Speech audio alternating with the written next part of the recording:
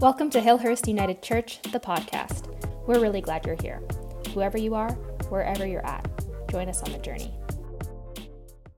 I'm showing you a place that I go every day to walk and kick off my day. It's a walk up the hill, and it's a chance to start my morning.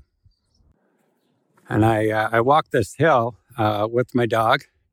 But I was thinking back a year ago, as we think about the pandemic starting, I had this great idea. I was going to run up this hill every day. Monday, I'd run once up to the top, Tuesday, twice, Wednesday, 3 times, Thursday, 4 times, etc., till I got to 7, and then I'd do it over again. I got to Wednesday, and that was it. Isn't that the way it was with COVID? We had so many ideas a year ago about how we were going to get in shape or write a book or learn a language or take a course, and we were going to chomp right into this COVID thing. It didn't get very far for me, but I do walk this every day. I walk it with Molly and Zachary and Hudson and Mila and Barbara. Those are the dogs, of course, but their owners I walk with too. This is a congregation of sorts, this dog park. I don't know if you have a place like that, but I go every day. I walk up this hill every day with people. I go 2, maybe 3 laps. I walk with a guy who's an emergency room doctor at the Foothills Children's Hospital. I walk with a teacher.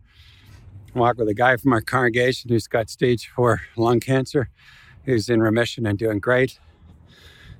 I walk with guy who runs the Brain Institute at the university. I walk with a guy who's been unemployed all the way through COVID. I walk with a mom who used to be in my confirmation class, who's having a baby this month. I can't believe how old I'm getting.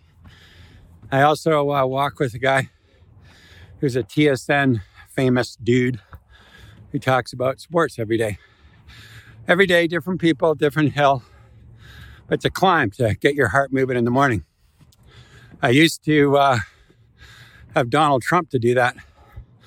I don't have that anymore. I don't have a jolt, except this hill. I climb it every day, at least twice, sometimes 3 laps, and it gets me going. Walking is such a cool thing. Helps me get my breath, takes my breath away, helps me know I'm alive. Breath is such a important part of life, hey? Somebody set up these great little chairs. This is the congregation chairs here at the top of the hill, where we get a nice view of the city, nice open air church. And sometimes we bring up a beer. Oops, looks like somebody beat me to it. There's an empty here, but anyway, a nice place to sit and look at the city and think about life. Place to catch your breath. I've been thinking a lot about breath this week as we have the anniversary of George Floyd's death. We've been reminded of his phrase, "I can't breathe," and how he was murdered. And that phrase, "I can't breathe," 3 words, has just been on our lips, hey, all the way through COVID. I can't breathe. Whether we're anxious or worried or afraid, whether it's wearing a mask that makes it hard to breathe. I know that. It's been a tough year, and the I Can't Breathe was such a powerful experience in the civil rights movement. A year ago, we went to marches downtown with masks on early in June to say things have to change in systemic racism, to look in the mirror at our own participation in this. We developed a BIPOC group, Black, Indigenous, and people of color spirituality in our church. We're trying hard to pay attention to our own racism and how it works, how it's inbred in us. And I think that this has been a challenging year, but it's also been a year of lots of awareness, lots of good things, even in the difficulty of COVID.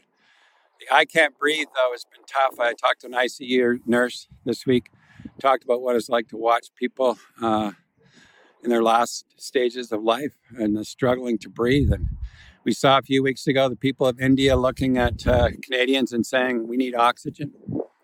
So the literal loss of breath. Or if we look at the conflict in Israel and between Israel and Palestine, it just takes our breath away that this conflict is happening again, that peace has been broken. There used to be a phrase when I was in Nicaragua during a war. If you go to a place like that and you're there for a week, you can write a whole book on the story. If you're there for a month, you can write an article. If you're there for a year, you can write a paragraph. That is, it's complicated. Anybody who thinks it's simple is, I think, false. It's complicated, deep-rooted hatred and distrust. And we hope that process gets healed again and peace comes. But I can't breathe. Every time you open your newspaper, I can't breathe what's going on in the world. I can't breathe. And now that I got a spot at the top of the hill, I can breathe a bit better to talk to you. But that whole breath is such an important part of the religious experience. I think Jesus walked a lot. They say he walked 21,000 miles in his 33-year life. He only had a 3-year job in ministry, and he walked quite a bit in that time. And I think of the lots of stories in the Bible of the story of the Good Samaritan, the guy on a journey walking down the road. My favorite story, the prodigal son. You can see the father running down the road to embrace his son who was lost, who's found, who's come back running down the road. I think of Jesus walking on water. I don't know how far he walked on water. That's for you to decide. I think about him dancing at a wedding. There's a lot of energy in walking in Jesus' ministry.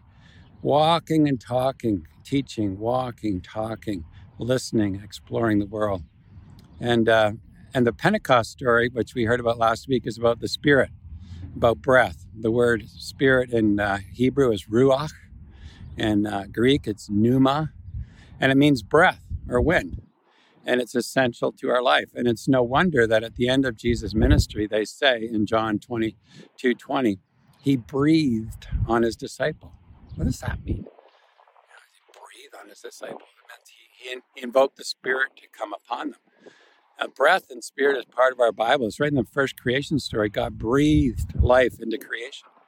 So God is the breather of life. God is the breath for all of us in life. And what's interesting to me as I think about this, sorry, it's a little bit awkward, but that's okay. You don't mind. What can you do? Just watch. And I think about this, and I think about breath. I think about what I've been learning about breath. And it's really fascinating to me that the Hebrew name for God has got a fascinating origin.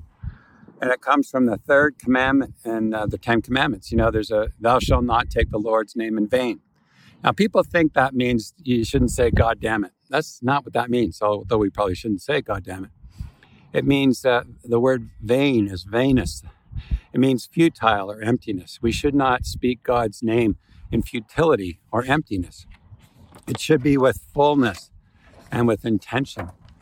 But the word in Hebrew, Yahweh, Y-A-H-W-E-H, Yahweh, in Hebrew, they don't use the vowels. And so a good educated Jew would know where to put the vowels in the words. That's how the Hebrew language works. So the name for God is Yahweh.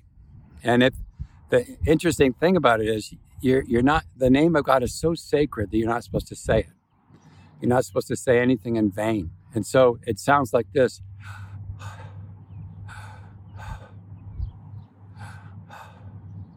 Because you're not supposed to use your tongue or close your lips.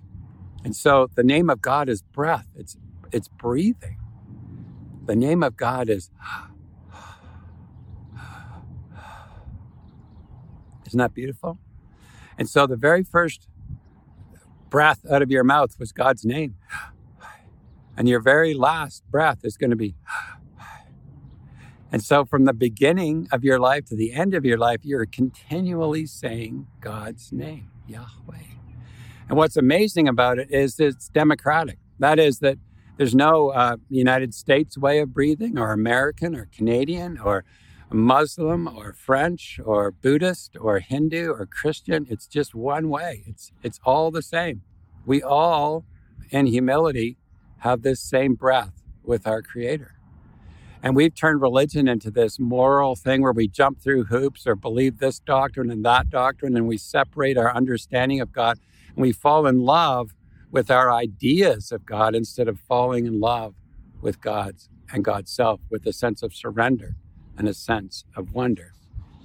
And so it's so interesting to me that God's name is breath. And what's so amazing in this is that it's not about your thinking. It's just about your surrender and your openness and your embodiment of the name of God. And this breath is essential to our very life. And we do it without thinking about it. You're doing it right now as you listen to this sermon. It's breathing. It's oneness. And so from the womb to the tomb, we breathe God's name. And in doing so, we are breathing and inviting a relationship with the Creator. So whether you are religious or not, you're continually saying the name of God. What I like about this is that we're all in this together, just simply by our breath.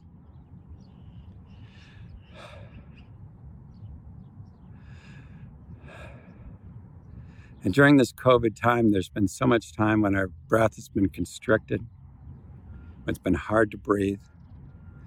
And what brings us calm, what brings us to the present, what brings us to a centeredness and a groundedness is our breath.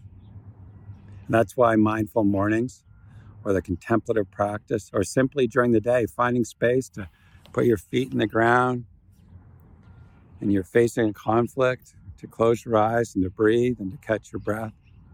You're meeting with someone who you're going to have a challenge with or reading the news, it's been too much, turn it off, catch your breath. Breath is God's gift to us and God's connection to us that means everyone, no matter what religion, what political stripe, what economic status, what gender, has access to the Creator because it is Yahweh, the breath. A woman who I was speaking about a moment ago talked about how hard it was to be an ICU nurse, and a friend got her on to the meditation practice at our church. And she says she goes there daily to learn and to be with others in communities, to breathe together. And it's in that she takes it to her workplace where she finds space during the day to be by herself and to simply breathe. And it's in that breathing that she gets grounded and centered and connected to go into very difficult situations. So here I am on the top of this hill, and fortunately I get to go down, which is much easier. It won't be hard on my breath. But I want you to remember that you are as close to God as your breath. And in the breathing, you breathe with the Creator, and you breathe with all of creation and all our brothers and sisters, the ones we love, the ones we struggle with. And it is the breath of God that unites us one to the other. So as we move into this Pentecost season of breath and spirit and wind and birth and new birth, we see the earth waking up and the winds moving. May the wind and breath of God come into your body, and may you know you are loved, forgiven, set free, and God breathes with you in your inhale and your exhale. And may that give you life, just the life you need for this moment as we journey. Thanks be to God. I'm going to make my way down. I give thanks for the gift of this city and all in it. May God's breath come alive in your living and in mine. Thanks be to God. Amen. Thanks so much for tuning in to Hillhurst United Church, the podcast. If you enjoyed today's episode and are thinking about someone who might enjoy it too, we invite you to send it their way and help the podcast grow. We're really glad you're here, and we'd love to know what you thought about today's sermon. Leave us a review in iTunes or send us an email at communications@hillhurstunited.com. We'd love to hear from you.